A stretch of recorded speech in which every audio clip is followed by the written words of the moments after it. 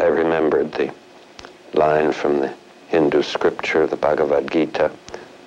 Now I am become death, the destroyer of worlds. I suppose we all thought that one way or another.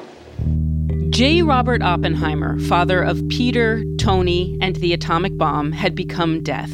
But before that, he was trained as a theoretical physicist, and he would have been familiar with something called the three-body problem. It's the question of how three masses attracted by gravity move in relation to each other. Injecting a third entity into any two-party situation changes the dynamic, like third wheel on a date. There used to be two nuclear-armed superpowers, the U.S. and the USSR, later Russia. Now, China has entered the chat, and a decades-long strategy of disarm and deter is being reworked to accommodate a third party. Ahead on Today Explained. Support for Today Explained comes from FX's The Veil, starring Elizabeth Moss. If you like spy thrillers or indeed Elizabeth Moss, then you might want to check out FX's The Veil. It's an international spy thriller that follows two women as they play a deadly game of truth and lies on the road from Istanbul to Paris and London. Oh, I'll go. One woman has a secret, same here, and the other has a mission to reveal it before thousands of lives are lost. FX's The Veil, now streaming only on Hulu.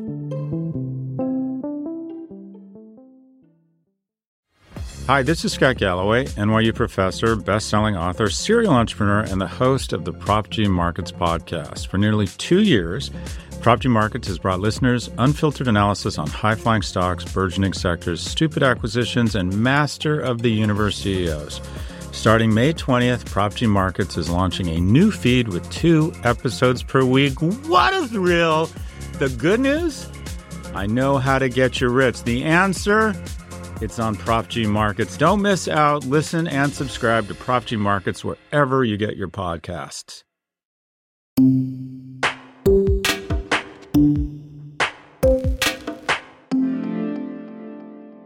It's Today Explained. I'm Noelle King. Matt Korda is a senior research fellow for the Nuclear Information Project at the Federation of American Scientists, or in Matt's words, he counts nukes. And lately, he's been counting China's nukes.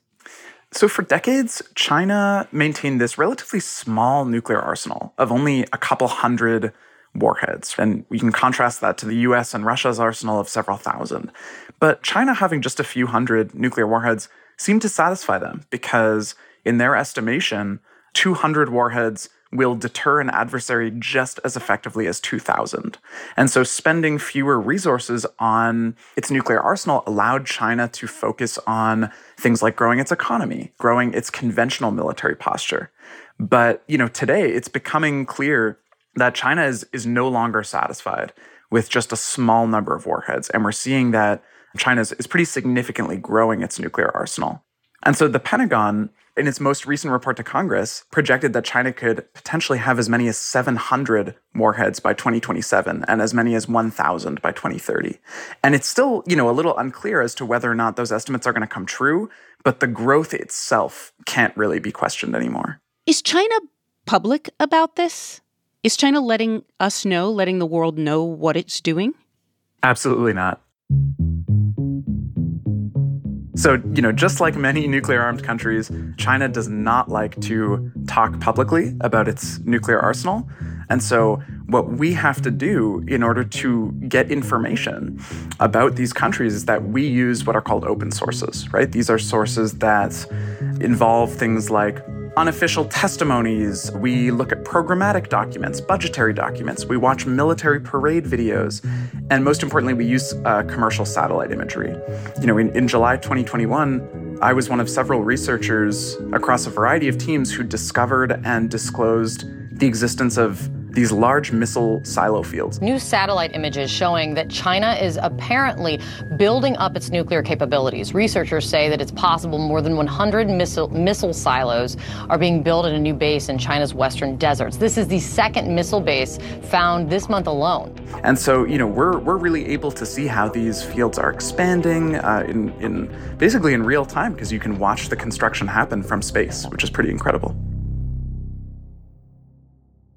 Do we know why China is expanding its capability? I guess I would say that the decision to increase the number of nuclear weapons in the Chinese arsenal is probably not caused by a single issue, but probably by a combination of factors, right? So, one of these could be that China is trying to posture itself against the United States' improving military arsenal. We must modernize and rebuild our nuclear arsenal, hopefully never having to use it, but making it so strong and so powerful that it will deter any acts of aggression. And they're looking at their own posture and saying, you know what, this isn't sufficient enough anymore to be able to deal with these threats. And another important one that I think is useful to think about is that there could be a potential prestige factor here, right? Big nuclear powers like the US and Russia have really big nuclear arsenals, and they have hundreds of silos. And so perhaps China wants to demonstrate that it is a serious nuclear player here. And I don't think it's necessarily a coincidence that the number of missile silos that China is building pretty much is roughly equivalent to what the US has and what Russia has as well. From, I guess it would have been the early 80s, there's been a push toward nuclear disarmament. In the United States, I'm thinking of the Berrigan brothers, I'm thinking of Martin Sheen. There has been hope over the decades that the world would move toward a less nuclear-armed situation. What has happened to the idea of non-proliferation? Yeah, so, what we're seeing now is that these trends that were taking place after the Cold War, these very encouraging trends in which we saw significant, deep cuts to global nuclear arsenals, those trends are essentially all being reversed now.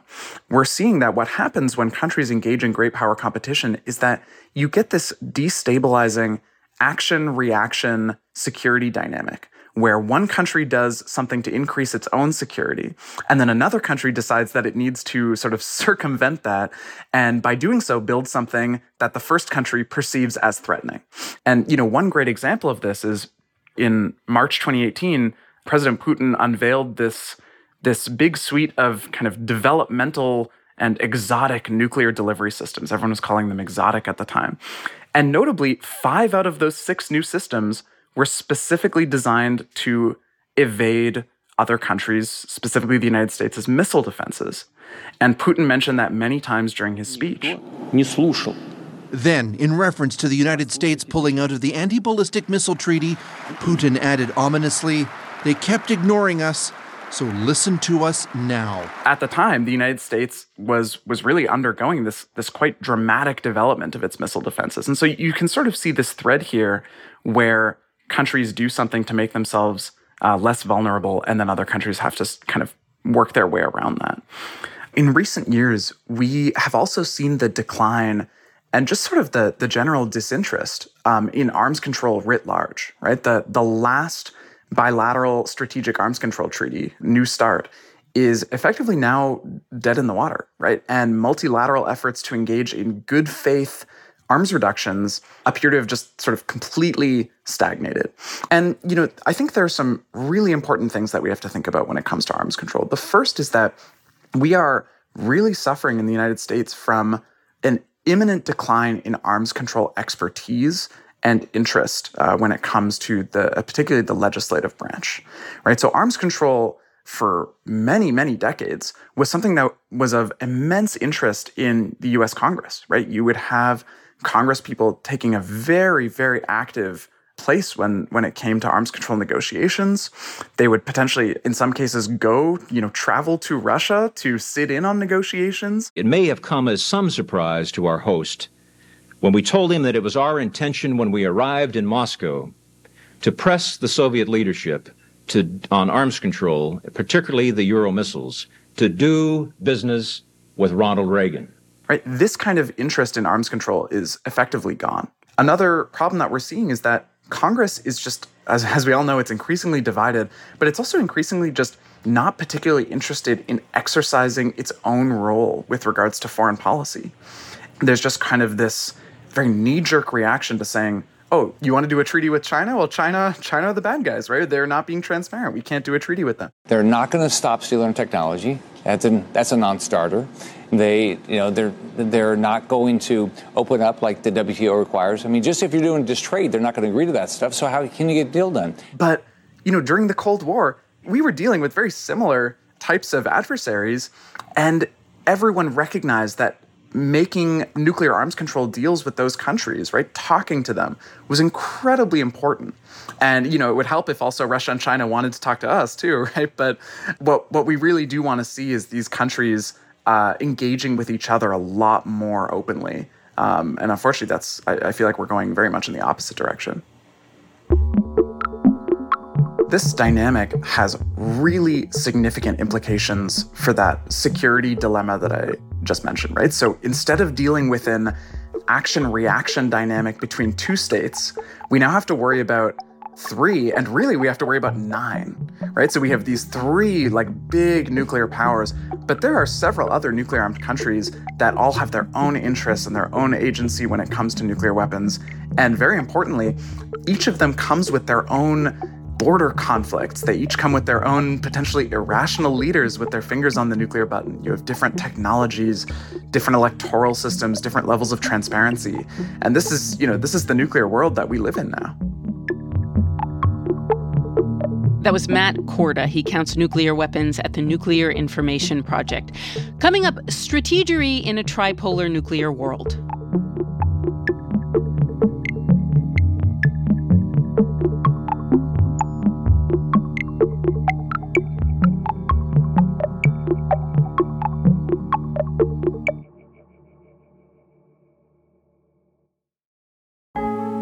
Support for Today Explained comes from Mint Mobile. Big improvements can make your past behavior look absolutely wild, says Mint Mobile, targeting all of us personally. And Mint Mobile wants to do that with your phone bill. Mint Mobile offers wireless plans for $15 a month when you purchase a 3-month plan. And in retrospect, you might feel a little silly about how much you were paying before. Plus, according to Mint Mobile, all of their plans come with high-speed data and unlimited talk and text delivered on the nation's biggest 5G network. You can get this new customer offer and your 3-month unlimited wireless plan for just $15 a month by going to mintmobile.com/explained. That's mintmobile.com/explained. You can cut your wireless bill to $15 a month at mintmobile.com/explained. $45 upfront payment required. Do the math. That's equivalent to $15 a month. This is for new customers on their first 3-month plan only. Speeds are slower, above 40 gigabytes on this unlimited plan, and additional taxes, fees, and restrictions do apply. See Mint Mobile for those details.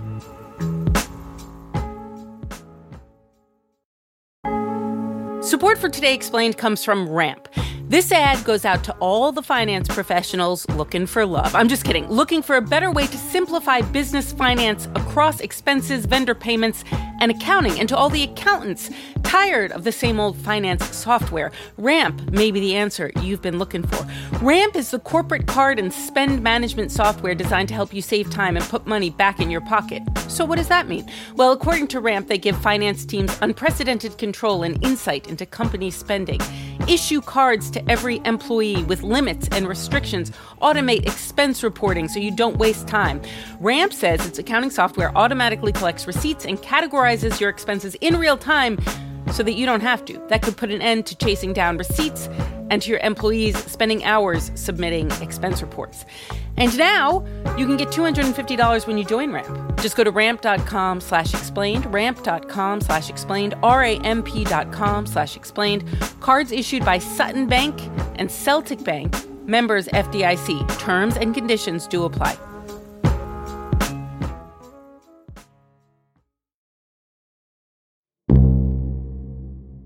Dr. Oppenheimer, from all that you have said, it seems that when you contemplate the future, it is more with hope than with pessimism. Or is that an oversimplification that's Yes, hard? I've tried to talk about the hopeful things. The unhopeful ones jump to everyone's mind. Will the Chinese change their views of human destiny and of the relations between them and us before or after they have the power to make major nuclear war? It's anybody's guess. It's Today Explained. We're back with Dr. Andrew Krepinevich. He's a fellow at both the Center for a New American Security and the Hudson Institute, where he's a nuclear weapons expert, an expertise which unsurprisingly generates some dark thoughts. You have the potential to obliterate societies, whole societies, and to do so very quickly. Because of that, an enormous amount of effort, brain power, material resources have been devoted to making sure that the use of nuclear weapons is deterred. And today, the challenge is a tripolar system, how to avoid it, and if we can't, how to ensure that deterrence holds. What is nuclear deterrence? The objective is to keep your adversary from doing something you don't want them to do, which is conduct a nuclear attack against you. So I deter you if I convince you that the cost you would incur by attacking me would outweigh any gains that you might hope to make by such an attack. In the bipolar nuclear era, when there were two big powers, the U.S. and the USSR, what were the guiding principles that governed deterrence? Well, two key features that were associated with deterrence. One was parity, which means each side has roughly the same number of nuclear weapons. So there's no perception that either side has any kind of advantage. And of course, deterrence is very much about perception. It's not what you think. It's what you're trying to create in the mind of your adversary. And so you don't want to give your adversary the impression that they have any kind of advantage, any kind of incentive to attack you. So that's parity. The other was assured destruction. And assured destruction basically says, if you conduct a surprise attack against me, even in the case of a surprise attack, after your attack, I'll still have sufficient numbers of nuclear weapons to destroy you as a society. And this is kind of what Oppenheimer, who's now famous in the movies again, he described it as two scorpions in a bottle. As he said, one could destroy the other by stinging it, but only at the risk of incurring its own destruction. How did this play out in real life? Well, two examples. One, I guess, is the Cuban Missile Crisis.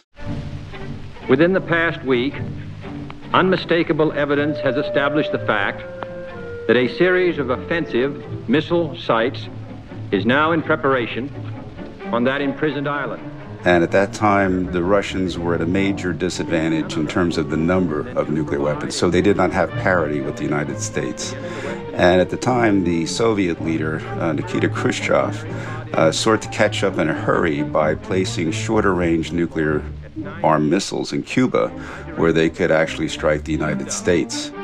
Each of these missiles, in short, is capable of striking Washington, D.C., the Panama Canal, Cape Canaveral, Mexico City, or any other city in the southeastern part of the United States. What happened, of course, in the crisis was President Kennedy threatened, in a sense, to go to war unless the Russians withdrew those missiles, which they did.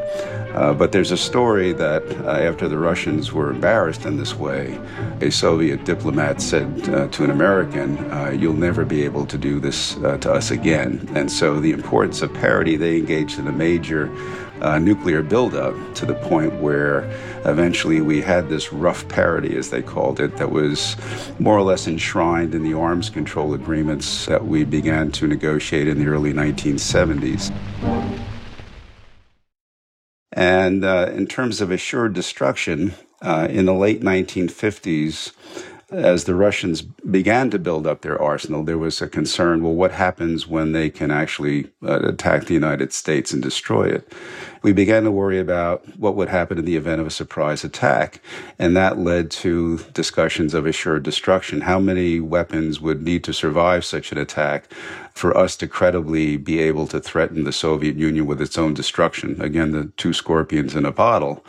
And of course, when the Soviets caught up to us, when we had parity, the term mutual assured destruction. And of course, the acronym mutually assured destruction, MAD, MAD, seemed to fit given the horrors that any kind of a nuclear war on a large scale would inflict on society.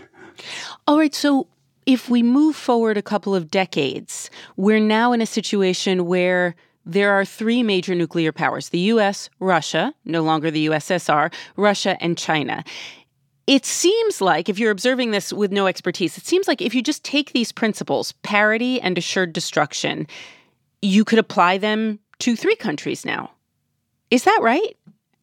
Well, the first point is the Chinese have not yet built up to Russian and American levels. So we have some time to think this through and the implications. But the projections right now is that they will seek to match us in terms of nuclear capability. The problem when you move from 2 powers to 3 nuclear powers, 3 large nuclear powers, is that parity and assured destruction become much more difficult to achieve. So it's been compared, or at least I've compared it to the astrophysics problem, which is called the 3-body problem. You can calculate the future movement of 2 celestial systems relatively easy, so it's called sort of a stable system. If you bring a 3rd celestial body, it becomes a very wicked or very complicated or unstable problem in terms of calculations. And certainly that's the case with respect to moving from a bipolar to a tripolar system. So when you think about parity, let's assume that each country has 100 nuclear weapons. And again, this is a simplistic example: Russia, China, the United States. For any of the 3 to have parity, you would have to have 200 weapons. That would imply that we would have 200, the Russians and the Chinese would each have 100. Well, if they are seeking parity, they're going to build up to 200. And of course, you then create this dynamic where it's kind of the Red Queen's race in Alice in Wonderland, where you run faster and faster, you build more and more weapons, but you never get to a situation where all 3 countries can have parity.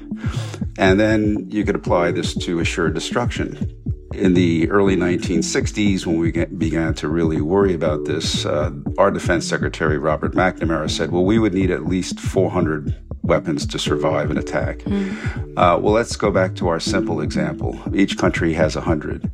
And say we would need 40 weapons to survive an attack. That's just against one power. How many would we need to survive against an attack by both powers? Well, probably more than 40. Well, so we'd have to build up to achieve that residual number that we could have in the event of, say, 2 surprise attacks. And so, again, you get back to this arms race dynamic where the 3 sides begin to build up their arsenals to ensure that they have this assured destruction, this residual force, and they never quite make it because the other 2 are building at the same time.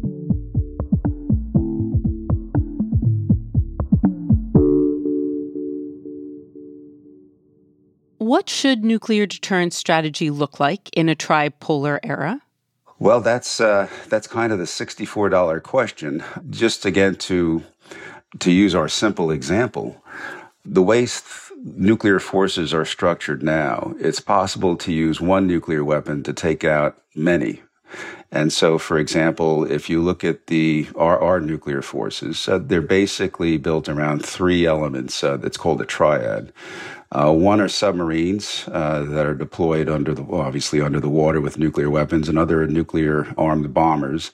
And the third are land-based missiles. And one of the problems you run into is that at any given time, a good proportion of these submarines are at the 2 major submarine bases that we have, and that our bombers are at one of 5 different airfields. So for a very few number of nuclear weapons, an attacker can take out an enormous number of our nuclear weapons, theoretically.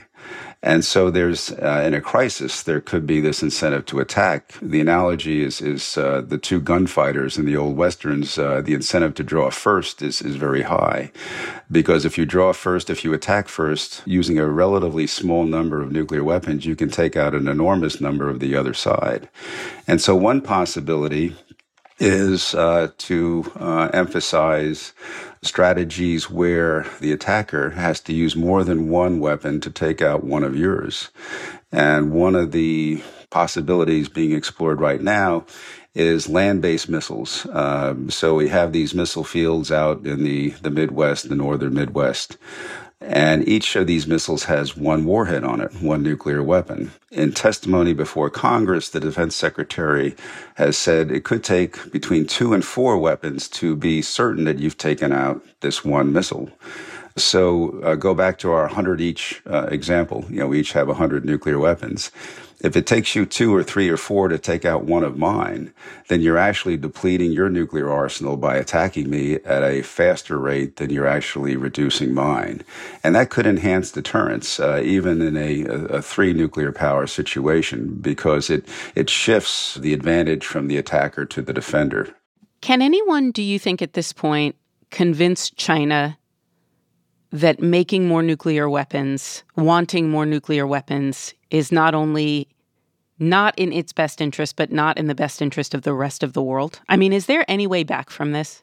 I think if you look at Chinese behavior, they're in the 3rd decade of their military buildup, and they have tried to match us in terms of military capability in every area, whether it's stealth aircraft or nuclear-powered submarines, or aircraft carriers, satellites, artificial intelligence, and so on, cyber warfare. So it's very difficult to see why they wouldn't want to match us in terms of what many people call the ultimate weapon, nuclear weapons. I think you're absolutely right to say we need to really put some of our best brains to work on how we might dissuade the Chinese from going down this path. But right now, it's a very wicked problem in the sense that not only is there no obvious solution, there's not even, in my estimation, any clear path to how you would get to one.